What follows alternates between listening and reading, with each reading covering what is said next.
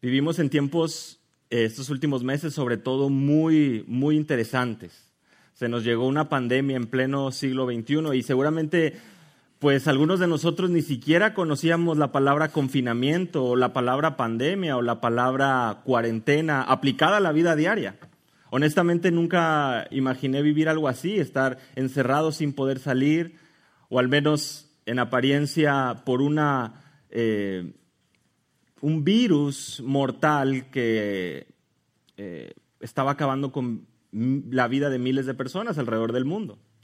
Muchas personas viajan, cambian de residencia, se cambian de país, buscando seguridad, buscando estar acogidos por una economía que fuera mejor que la de su lugar de origen, buscar estar acogidos por un sentido de seguridad mayor. Y este virus tan pequeño asustó, atemoriza a grandes, a chicos, a ricos, a pobres y a personas en toda la tierra. ¿Por qué? ¿Por qué es que causa tanto pavor y tanto miedo? Sin lugar a dudas, el hecho de no tener una relación personal, el hecho de no tener la confianza de acercarnos al Dios creador de todo el universo, implica un temor, implica un dolor, un sufrimiento y un miedo y un pavor a la muerte. Hoy somos, como cristianos, privilegiados de vivir en un momento donde a pesar del temor y a pesar de todo lo que pueda levantarse, tenemos a nuestro Redentor y nuestra roca, quien nos sostiene. ¿Y saben qué? Que nos ha abierto el camino al Padre. Nuestro Señor Jesucristo, con tanta paciencia, le enseñó a sus discípulos muchas cosas, entre las cuales fue cómo orar. Y en Mateo capítulo 6, si me acompañan, tenemos un pasaje y un fragmento que sin lugar a dudas viene a tomar una relevancia hoy, y en un momento les digo por qué. A partir del versículo 9 y hasta el versículo 13, Jesús les dice: vosotros pues orad de esta manera. Y quiero que pongamos atención. Padre nuestro que estás en los cielos, santificado sea tu nombre, venga tu reino, hágase tu voluntad, así en la tierra como en el cielo. Danos hoy el pan nuestro de cada día y perdónanos nuestras deudas, como también nosotros hemos perdonado a nuestros deudores. Y no nos metas en tentación, mas líbranos del mal, porque tuyo es el reino, el poder y la gloria para siempre, jamás. Amén. Un poco más adelante, Jesús enseña sobre el ayuno. Y unos versículos más adelante, versículo 25, les dice Jesús: por eso les digo, no os preocupéis por vuestra vida, qué comeréis o qué beberéis, ni por vuestro cuerpo, qué vestiréis. ¿No es la vida más que el alimento y el cuerpo más que la ropa? Y comienza a darnos varios ejemplos. Las aves del cielo no siembran, ni ciegan, ni recogen en graneros, y vuestro Padre Celestial las alimenta. ¿No son ustedes de mucho más valor que ellas? Ustedes, dice, por más ansiosos, no pueden añadirse una hora al curso de su vida. Vean a los lirios del campo, no trabajan, no hilan, y les digo que ni Salomón en toda su gloria se vistió como uno de ellos. Y si Dios viste así la hierba del campo, que hoy es y mañana es echada al horno, ¿no hará mucho más por vosotros, hombres de poca fe? Versículo 33, pero buscad primeramente el reino de Dios y su justicia, y todas estas cosas os serán añadidas. Señor, te damos gracias por tremendas verdades que traen luz a nuestra vida, a nuestro caminar.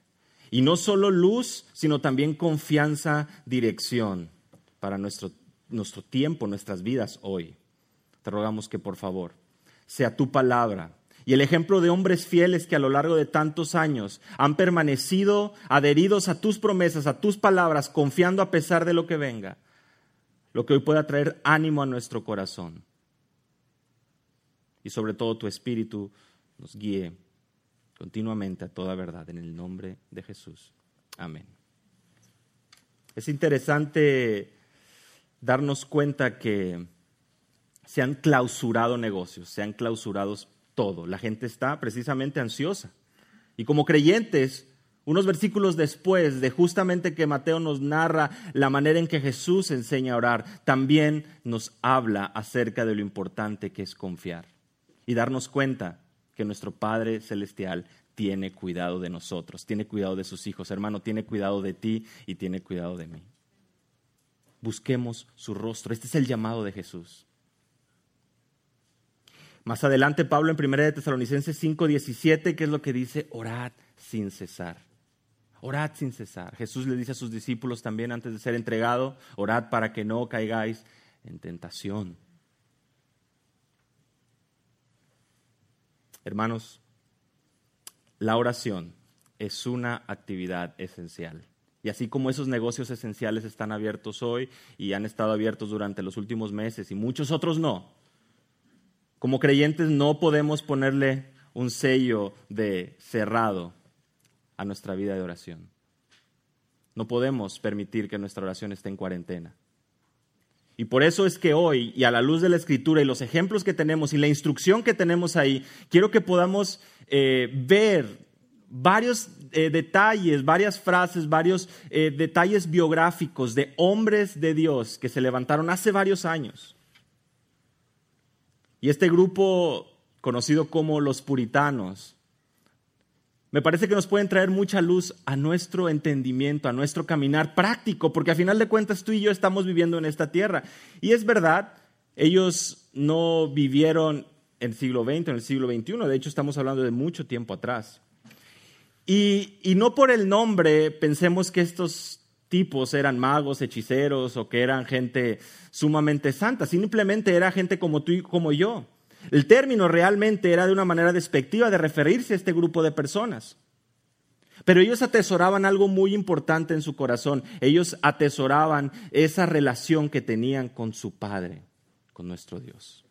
Thomas Brooks, uno de ellos, dice, para que nuestras oraciones verdaderamente traspasen hasta el cielo, primeramente deben traspasar nuestro corazón.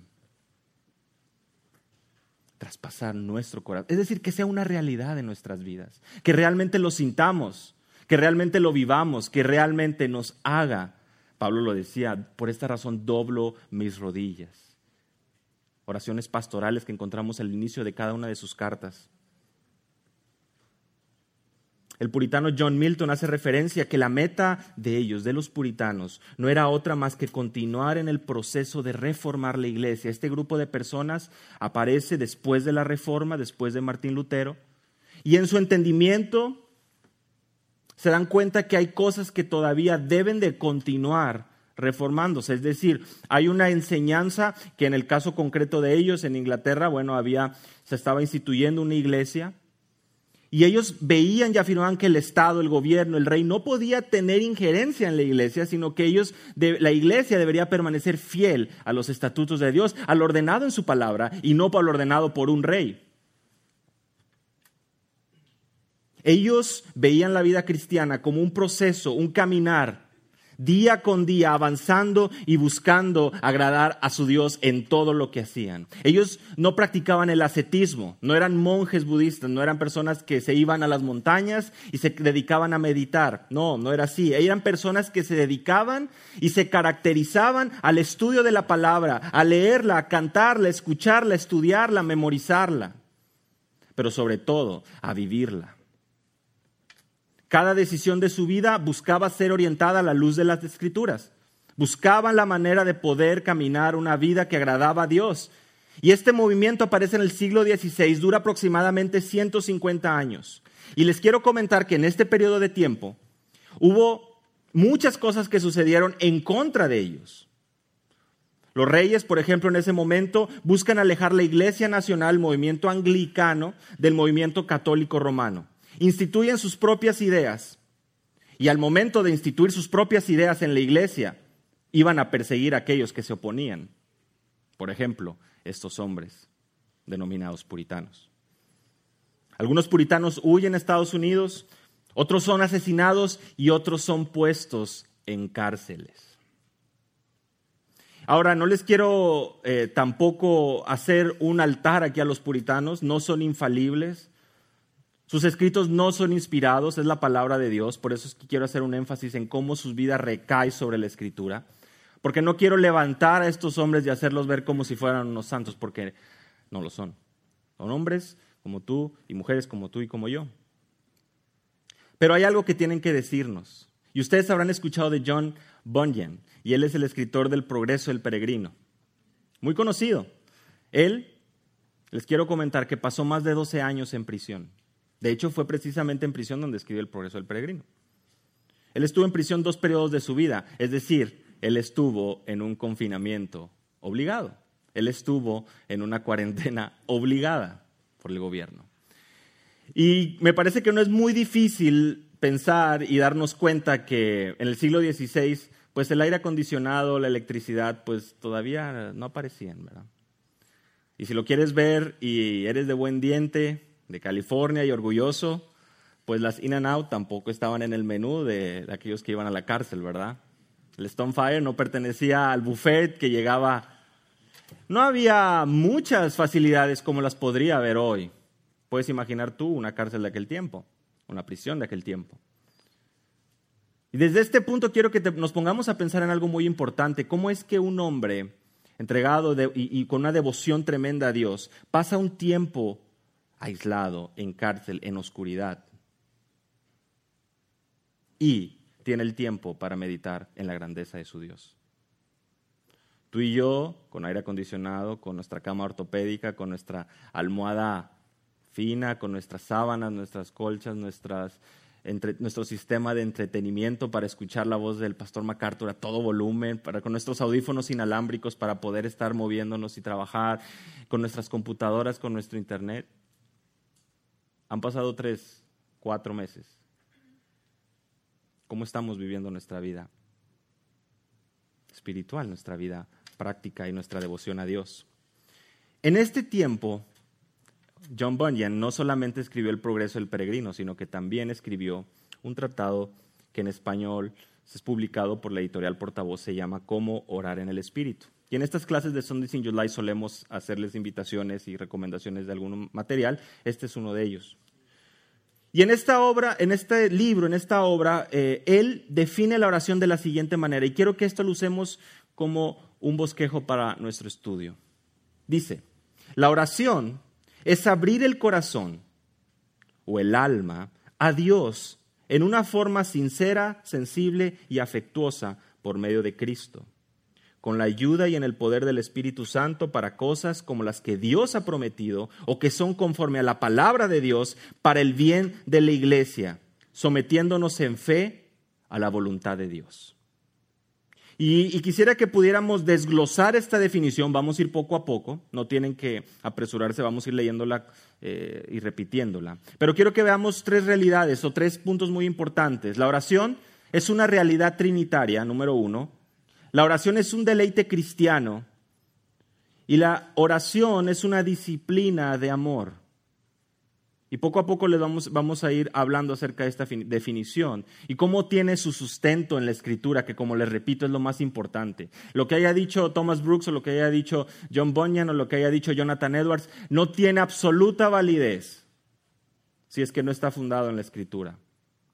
Así que, basado en esto, me gustaría compartir esta reflexión, esta clase hoy, hablando y buscando ser fieles a la Escritura y poner nuestros ojos en la palabra de Dios, en lo que ésta produce en el creyente. Y tenemos un ejemplo claro en la vida de estos hombres, cuyo confinamiento fue diseñado por Dios, puesto en ese preciso momento, y hasta el día de hoy, vean cuántos años después sobreviven sus escritos, sus obras, su testimonio, que apuntan a un Dios grande que nos sostiene en medio de la tormenta, de la pandemia más terrible que pueda suceder a los ojos de este mundo. Y por supuesto que nos liberta del virus más mortal que puede existir, que es el pecado. Demos gracias siempre a Dios por esto. El pastor MacArthur se refiere a la oración en la vida del creyente como algo tan esencial como respirar. Por eso les digo, es una actividad esencial. Los gigantes de la iglesia, dice Joel Beakey, un hermano que ha estudiado mucho acerca de los puritanos, dice, los gigantes de la historia de la iglesia nos eclipsan en oración verdadera. Y él pregunta, ¿es porque son más educados? ¿Estaban menos distraídos? ¿Vivían en tiempos más piadosos o eran unos irresponsables? No. Lo que nos separa a nosotros de ellos es que la oración era su prioridad. Le dedicaron mucho tiempo y le dedicaron energía. Eran hombres fervientes en la oración que sabían cómo aferrarse a Dios en la oración. Y el inicio de esta definición de John Bunyan es muy clara. Él dice, la oración es abrir el corazón o el alma. Dice, a Dios en una forma sincera, sensible y afectuosa, que estudiaremos un poquito más adelante, por medio de Cristo, con la ayuda y en el poder del Espíritu Santo. Por eso es que la oración es una realidad trinitaria. Y vamos a verlo, cómo es que en qué está fundado o fundamentado esto. El hecho de poder acercarnos a un Dios santo y llamarlo Padre, como Jesús nos enseñó en Mateo 6, sin lugar a dudas es un privilegio que gozamos nosotros como creyentes. Y ¿sabes qué? Nos debe realmente hacer meditar y estar eternamente agradecidos por esto. Porque el Dios santo, omnipotente, omnisciente, está atento a la oración de aquellos que son sus hijos, aquellos que ha adoptado, por supuesto. Veremos más adelante, a raíz de la obra de nuestro Señor Jesucristo. Juan Calvino decía que orar significa subir al regazo del Padre y poder palpar, dice, mis necesidades en sus oídos, poder hacerle llegar, poder sentir y atesorar esas necesidades en los oídos del Padre. Hermanos, ese Padre es el mejor Padre que se pueda pensar, el Padre más amoroso, aquel que no nos ha dejado, aquel que está con nosotros. Y aquel que ha prometido un día el que nosotros podamos llegar a morar junto a Él. ¿Cómo es que una persona ordinaria, común y silvestre, puede llegar a tener una relación con un Dios santo?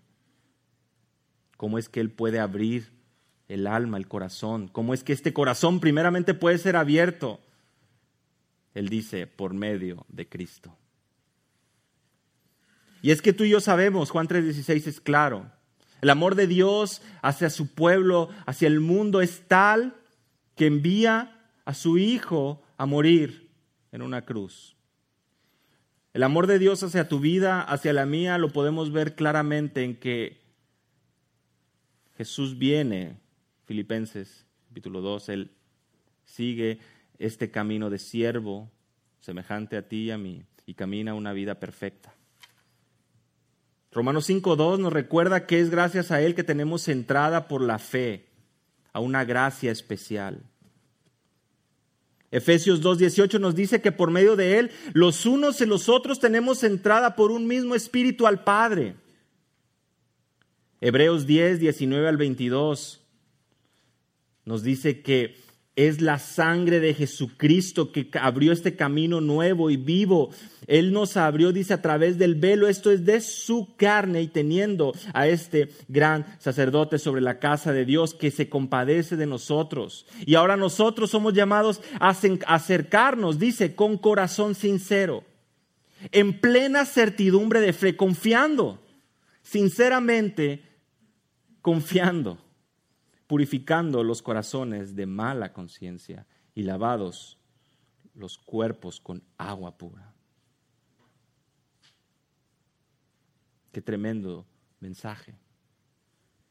¿Cómo es que Jesús mismo, el siervo sufriente de Isaías, que caminó la vida perfecta y el verdadero alto y sublime, vino a caminar esta vida de siervo para abrir este camino al Padre? Y por medio de Él es que tú y yo hoy podemos gozar de comunión con Dios. Comunión con Dios. Entendamos bien eso hoy, que retumbe en nuestros oídos. Tenemos comunión con Dios, tenemos una conexión directa con Dios, el creador de todo lo que hay. El que tiene el control de todas las cosas que suceden en este mundo, en este universo. Él es el que ha prometido habitar con aquel que es pobre y humilde de espíritu y que tiembla a su palabra. Y hoy, por medio de nuestra unión con Cristo, por medio de lo que Él ha hecho y de lo que Él hizo, es que tú y yo podemos tener esa esperanza y ese gozo La oración es una realidad trinitaria. Hemos visto el Padre, acercarnos al Padre. La oración de Jesús nos enseña desde el inicio, Padre nuestro, a través de Jesús, lo acabamos de ver. Y, como bien dice, con la ayuda y en el poder del Espíritu Santo. El Espíritu Santo nos permite responder en fe. Es Jesús quien promete este Consolador. Y aquí está el Espíritu de verdad morando en todos aquellos que creen en Él. Sería imposible poder creer si el Espíritu Santo no fuera el que removiera nuestra ceguera y nuestro odio contra las verdades divinas. Romanos 1 nos narra acerca de cómo el hombre busca y restringe la verdad de Dios. Pero nuestro corazón puede volver a ser de carne. Esa transformación de piedra a carne. Gracias a la obra milagrosa de la regeneración. Pablo nos llama a orar en el Espíritu y eso nos lleva a una mayor confianza, porque cuando estamos haciendo esto, estamos seguros de que estamos orando de acuerdo a su voluntad. Efesios 6:18, orando en todo tiempo, con toda oración y súplica en el Espíritu, y velando en ello con toda perseverancia y súplica por todos los santos. Pablo tenía bien clara la importancia y la asistencia del Espíritu Santo para su vida. La pregunta es, ¿tú la tienes? ¿Yo tengo realmente esa certeza de que el Espíritu Santo morando en nuestra vida está realmente fortaleciéndonos, animándonos? Y tenemos nosotros claro que es gracias a su asistencia que nosotros podemos orar como conviene, como también se nos menciona. Porque de otra manera, pues no lo hacemos, como bien dice Pablo. De igual manera, Romanos 8:26, el Espíritu nos ayuda en nuestra debilidad. Hoy más que nunca creo que quedó claro que el ser humano es débil, es vulnerable. Y un virus tan pequeño puede realmente mover al mundo en una dirección de temor. Que en un inicio muchos pensamos y dijimos, seguramente esto va a traer varios creyentes o varias personas a la iglesia. Pero tú lo has visto, y sobre todo en este país, se empieza a levantar otro movimiento completamente ajeno a las verdades de la Escritura. Tenemos un enemigo que está como león rugiente. Y así como las cosas se van dando, uno se da cuenta que hay una agenda detrás, hay un temor y sobre todo hay un orden satánico, diabólico, que busca desviar la atención y encauzar ese miedo que nuestra oración sería que produzca un verdadero arrepentimiento en la vida de las personas, a conducirlo a una valentía, a una pasión desbordada por defender y por atacar y por hacer y por gritar y por marchar y etcétera, etcétera, etcétera. ¿Se dan cuenta cómo es que nosotros, gozando de una esperanza eterna, tenemos una responsabilidad muy grande? Y por ningún momento, aún en medio de esta situación, debemos de desviar nuestra atención de lo importante. Hermano, tu vida de oración no está en cuarentena. Tiene que ser una realidad. Y es una realidad para el creyente. Porque nos podemos acercar al Padre por medio de Cristo con la asistencia y el poder del Espíritu Santo. Por eso es que la oración es una realidad trinitaria, como comenzamos a ver en el primer punto. Ahora vamos al punto número 2. Dice que la oración es un deleite cristiano. ¿Por qué? ¿Cómo es que lo dice John Bunyan en su definición? Él dice, la oración es abrir el corazón o el alma a Dios, aquí va, en una forma sincera, sensible y afectuosa, por medio de Cristo, con la ayuda y en el poder del Espíritu Santo. Y él dice, ¿por qué debe ser la sinceridad un elemento esencial de la oración que es aceptable para Dios? Porque la sinceridad le lleva a abrir su corazón a Dios con toda sencillez y a hablarle de su situación claramente y sin evasivas. ¿Cuándo es que somos sinceros tú y yo? ¿En qué situación el hombre puede ser que sea sincero? Bueno, podemos trasladarnos a lo mejor a un juzgado, a una corte, y cuando ponen tal vez a una persona, a un presunto culpable en una situación de detector de mentiras, ¿no? En una situación donde quieren saber la verdad y le empiezan a poner este detector de mentiras y empiezan a ver si esta persona empieza a temblar, si empieza a tener palpitaciones, si empieza a reaccionar de cierta manera para poder saber si está diciendo la verdad o si está diciendo mentiras. Bueno, Dios no necesita eso para saber que tú le estás escondiendo algo en tu corazón. Dios sabe precisamente lo que hay y lo que atesoras y lo que buscas y lo que quieres en esta vida. Vengamos ante Él de forma sincera, dice John Bunyan. Vengamos ante Él de forma sincera. Hace un momento leíamos Mateo 6, el Padre Nuestro, del versículo 9 al versículo 13. Pero es muy interesante que justo unos versículos antes, Jesús nos alerta y nos pone ahí como unos anuncios grandes. Primeramente, no seamos como hipócritas al orar. Versículo 5 del capítulo 6. Esta es una manera equivocada. No podemos llegar ante el trono de Dios de esa manera. Versículo 6. Que sea privado. Dice, cierra tu puerta, que sea en tu corazón. Tú no tienes que estar gritándole a los cuatro vientos que acabas de orar 1 hora. Tú no tienes que salir y decirle a todo mundo que acabas de pasar un tiempo de 3 horas de comunión con el Señor. Que tu vida hable por sí misma. Que tu confianza, que tu liderazgo en tu familia, que tu amor por tus hijos pueda dar testimonio de tu vida y de tu comunión con Dios. Versículo 7 del capítulo 6. No uses repeticiones sin sentido, vanas y sin sustancia. Hermanos, si quieres pensar en una manera no sincera, precisamente es esto. Buscando la atención de la gente, repitiendo de manera vana. Versículo 8.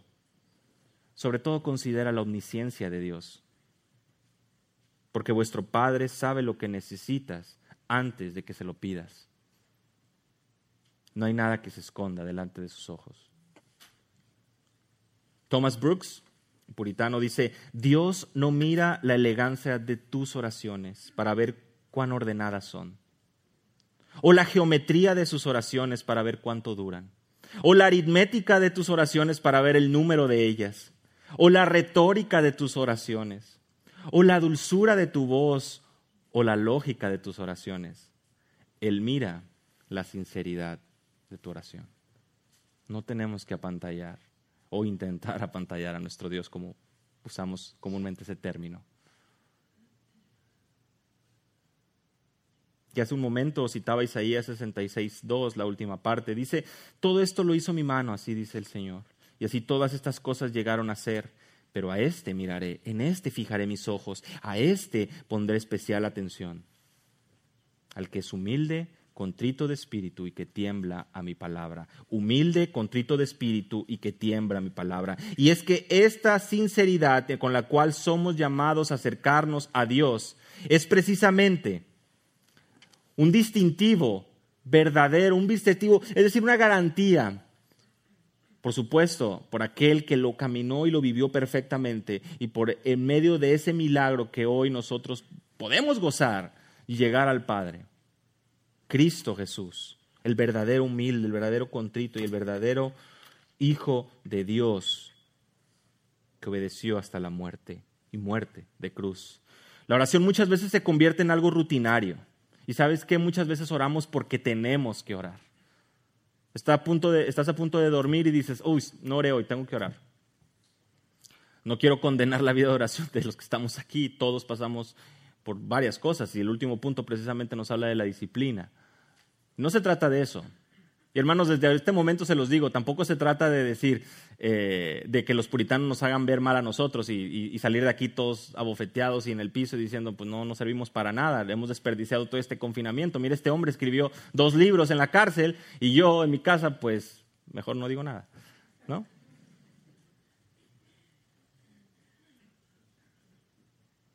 No se trata de eso, no se trata de hacernos sentir mal. Pero sí de meditar, por supuesto, y que la palabra de Dios nos ayude a pensar en nuestra vida, hermanos. David reconocía esto. Oye Jehová, en el Salmo 17 dice, una causa justa, atiende mi clamor, presta oído a mi oración, no es de labios engañosos.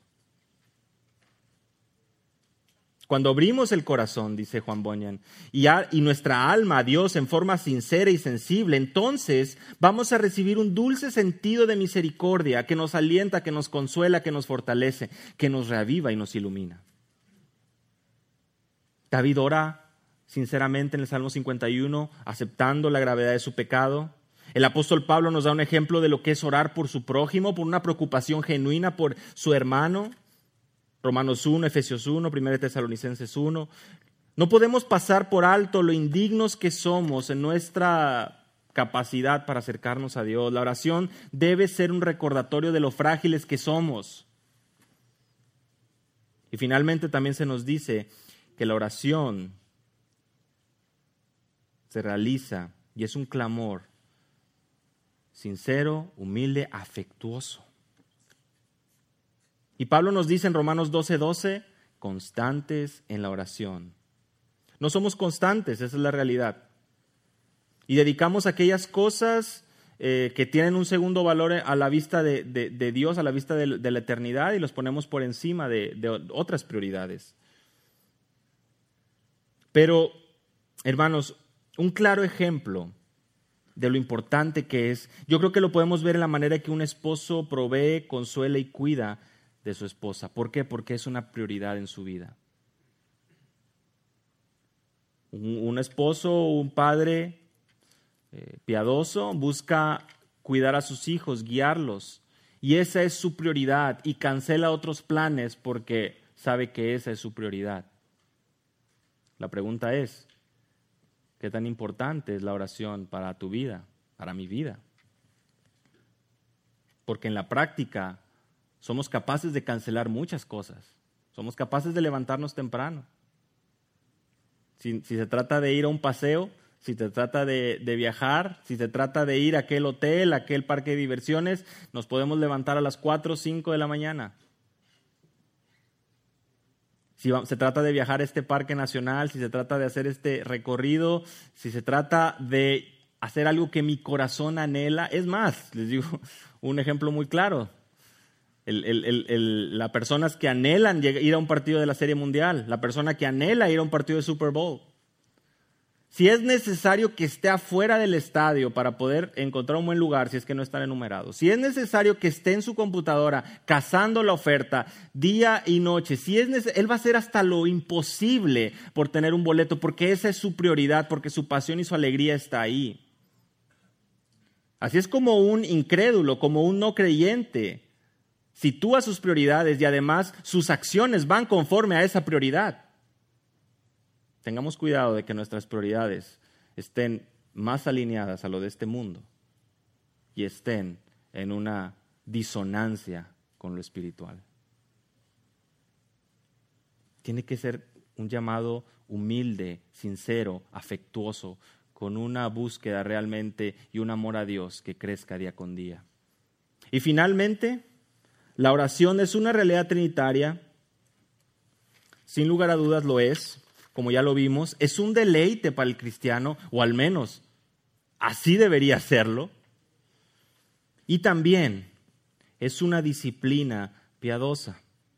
Bunyan dice, la oración es abrir el corazón, nuevamente, o el alma a Dios en una forma sincera, sensible y afectuosa, por medio de Cristo, con la ayuda y el poder del Espíritu Santo, para cosas como las que Dios ha prometido o que son conforme a la palabra de Dios, para el bien de la iglesia, sometiéndonos en fe a la voluntad de Dios. Tiene un propósito. Y es para que tú y yo podamos someternos, creer y caminar en la voluntad de Dios con agrado, con contentamiento. Es muy claro, el Padre Nuestro nos habla de las peticiones, 3 enfocadas en la gloria de Dios, 3 en las necesidades del hombre. Rogamos, pedimos que se haga su voluntad. ¿Y sabes qué significa eso para tu vida y para la mía? Que nos amemos unos a otros, que nos soportemos unos a otros, que nos abstengamos del mal, que sigamos la justicia, que seamos santos, que nos sometamos, que seamos pacientes, que seamos humildes, que amemos sin esperar nada a cambio. Que sobre todas las cosas tengamos presente que nuestro llamado en esta tierra es a estar y andar en contracultura, siguiendo el ejemplo de nuestro Señor Jesucristo. 1 Pedro 2:21, Él nos dejó ejemplo para que sigamos sus pisadas. Y Él sufrió y así también nos va a tocar sufrir. Y es muy fácil decirlo, tengo que admitir. Pero vivamos para la gloria de Dios. Hágase tu voluntad en la tierra. Debe ser visto en armonía y en conjunto con nuestra manera de vivir. Y hermanos, una cosa muy clara, Romanos 12:2, la voluntad de Dios es buena, es agradable y es perfecta. Si no estamos viendo o agradecidos con lo que estamos viviendo hoy, escudriñemos nuestro corazón y vengamos a Dios pidiéndole perdón y sobre todo un contentamiento por lo que nos toca vivir. Filipenses 4:13, como ustedes saben y recordarán, Filipenses fue escrito con Pablo también en la cárcel. Y él dijo, todo lo puedo en Cristo que me fortalece. Sé vivir en abundancia, sé vivir en escasez, pero es gracias a Cristo, es en Él que yo puedo vivir agradecido, estar contento. El mundo evangélico en muchas ocasiones utiliza ese pasaje para justificar y hacer y declarar y pensar y imaginar. Y la realidad es otra. El cristiano sufre muchas veces y en diferentes grados. Aprendamos realmente a someternos a la voluntad de Dios. La oración es el medio perfecto para poder vivir una vida piadosa en esta tierra. William Bridge dijo, el puritano William Bridge, la oración es un tesoro preciado de parte de Dios, aunque nunca sea contestada. Esa es la oración. Thomas Brooks dijo, debemos distinguir entre el tiempo que Dios tarda en responder y sus negaciones. Es en el tiempo de la espera donde aprendemos más que en las oraciones contestadas, porque aprendemos a depender de Dios. Joseph Hall, otro puritano, las oraciones genuinas, dice, siempre vuelven con lágrimas, ya sea porque recibimos lo que pedimos o recibimos lo que debimos haber pedido desde el inicio. Y esta frase de John Bunyan también me llama mucho la atención. Él dice así, puedes hacer más que orar después de orar, pero no puedes hacer más que orar hasta que ores. Ahí va la traducción. Tú puedes hacer muchas cosas. Tú puedes hacer, deshacer, activarte, o sea, hacer actividades, moverte después de orar. Pero no puedes hacer estas cosas, dice, hasta que ores. Y obviamente se refiere a cosas de valor espiritual, valor importante, valor eterno. Por lo tanto, él sitúa la oración como el preámbulo de cosas valiosas e importantes en la vida del creyente. Aprendemos y vemos que los puritanos tenían una mente clara y un corazón sincero, y ellos buscaban. El progreso del peregrino es especial, porque narra este peregrinaje, esta odisea de este hombre buscando y cargando con su pecado hasta que llega a la cruz, pero antes pasa por situaciones y tentaciones pues como las que tú y yo pasamos hoy. Y John Bunyan escribe esto buscando situarnos y darnos un ejemplo y sobre todo inspirar esa confianza basada en la Escritura. Y ahora, a través de esta definición, a través de este pequeño tratado acerca de la oración, él nos recuerda que la oración es trinitaria, es una realidad trinitaria. Sin lugar a dudas lo es. No podemos negarlo. Lo hacemos gracias a la obra de Cristo, gracias a su promesa y sobre todo gozando de una tremenda relación con Dios. Es un deleite y es una disciplina, porque no me dejarán mentir, no es fácil muchas veces aceptar la voluntad de Dios. Muchas veces nos puede costar, muchas veces nos puede doler, pero a eso hemos sido llamados, a entenderla, a atesorarla. Les cuento esta pequeña ilustración. John Newton lo menciona, y había este grupo de ministros. Dice, con él se reunían varios hombres a la mesa, todos estos ministros, y ellos se juntaban para platicar cuestiones teológicas. Y un mes, esta era la pregunta que estaban discutiendo. ¿Qué significa orar sin cesar? Todos dieron un montón de respuestas, ya se podrán imaginar, todos teólogos, seguramente unos se fueron al griego, otros se fueron a la definición, otros buscaron conexiones, otros buscaron interrelaciones por ahí en la Escritura, muy interesantes seguramente. Y en ese lugar había una joven que los estaba esperando. Esta era la joven que se dedicaba a limpiar, a traer las bebidas, a acomodar las sillas, y una vez que ellos se fueran, pues nuevamente a limpiar, a barrer. Entonces le dijeron a esta joven, oye, tal vez tú puedas decirnos qué significa orar sin cesar. Y ella dijo humildemente, eso es bastante fácil. Cuando yo me levanto y me visto, dice ella, oro y agradezco porque el Señor me ha vestido con la justicia de Jesucristo de nuevo. Cuando les traigo el pan, cuando les traigo algo de beber, oro para que Jesucristo sea mi pan de vida y mi agua de vida hoy. Y cuando bajo y limpio la habitación, antes de que ustedes se vinieren, oro para que el Señor quite todo el polvo y la inmundicia y el pecado de mi corazón. Y simplemente oro así durante todo el día. Qué tremendo ejemplo. Ella, en sus actividades diarias, encontraba precisamente la motivación para orar sin cesar. No se trata de algo místico, tampoco quiero que todo el mundo salga con la escoba y esté pensando ahí siempre en la purificación de sus pecados y que estemos arriba de un avión o que estemos manejando el carro. O sea, no seamos místicos, y creo que eso es algo que debía haber anunciado al principio, pero creo que es un buen momento para mencionarlo. No es misticismo, hermanos, es una vida práctica. Una vida práctica refleja tu vida de oración, tus decisiones, tu sonrisa, tu caminar. Pensemos en Daniel. Él se separó de todos los banquetes del rey y su rostro dice que era diferente a los demás. Por supuesto, eso tomó una disciplina. Ustedes saben que se privó y ingirió otros alimentos, pero él pasaba tiempo y devoción en la oración. Y esto no es para gloriarnos nosotros mismos, hermanos, no es para que el otro domingo vengamos todos vestidos de blanco, para hacer que el sol resplandezca más y llamemos más la atención y la gente nos pregunte, oye, estás orando bastante, ¿verdad? No. Es para que cuando regresemos a nuestras casas y nuestro vecino nos haga una mala cara, nosotros respondamos en amor. Para que cuando escuchemos las noticias y veamos que hay un momento de confusión y nuestros hijos pregunten, nosotros podamos apuntarles a Cristo y podamos hacerles ver la esperanza que hay en Él. Lo más importante es cuando lleguemos a nuestro trabajo y nuestro jefe cometa una injusticia, nosotros podamos responder en responsabilidad y amor.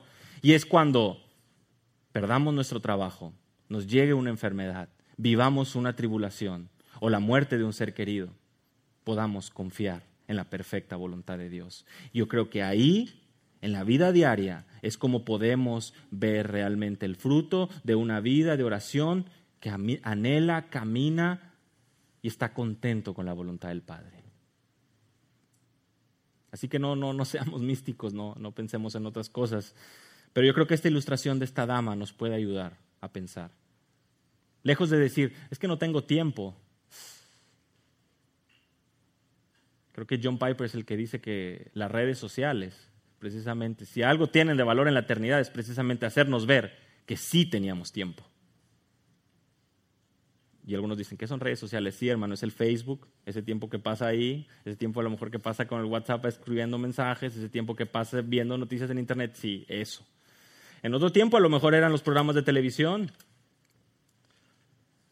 Pero todo esto nos debe hacer meditar en qué estamos invirtiendo nuestro tiempo y nuestra fuerza. Carlos Spurgeon consideró que al orar debemos de tener tal deseo por la cosa que necesitamos que no nos vamos a levantar hasta que hayamos obtenido una respuesta. Sin embargo, siempre en sumisión a su voluntad divina. George Mueller alimentó huérfanos, hermanos, hasta 10,000 niños. Si no han leído su biografía, recomendación. alimentaba niños. ¿Y saben cuál era su fortaleza realmente? ¿Cuál era sus inversionistas? Los inversionistas en la casa hogar, en la casa de huérfanos de este hombre, era Dios. Su línea directa, su vida de oración. Fervientemente oraba y la gente llegaba a su puerta, le tocaba la puerta y le traían alimento para todos esos niños. Te animo a que meditemos en esto, a que pensemos en esto. La oración, nuevamente, no es algo místico, es algo práctico y es algo que nos lleva no solo a nuestras rodillas en un momento de oración práctico, no solamente ahí, sino durante toda nuestra vida, agradeciendo siempre a Dios por la obra en la cruz de nuestro Señor Jesucristo y por el Espíritu Santo, agradeciendo siempre a Dios porque realmente es un deleite, nos ha abierto el camino, lo podemos hacer de forma sincera, afectuosa, y si no es así podemos orar para que nos escudriñe el corazón y nos pueda ayudar a que podamos responder en un verdadero amor, en una verdadera sinceridad y obediencia. Y además, porque nos conforma cada día más a la voluntad de nuestro Dios. Nosotros oramos, ¿y cómo nos responde nuestro Dios?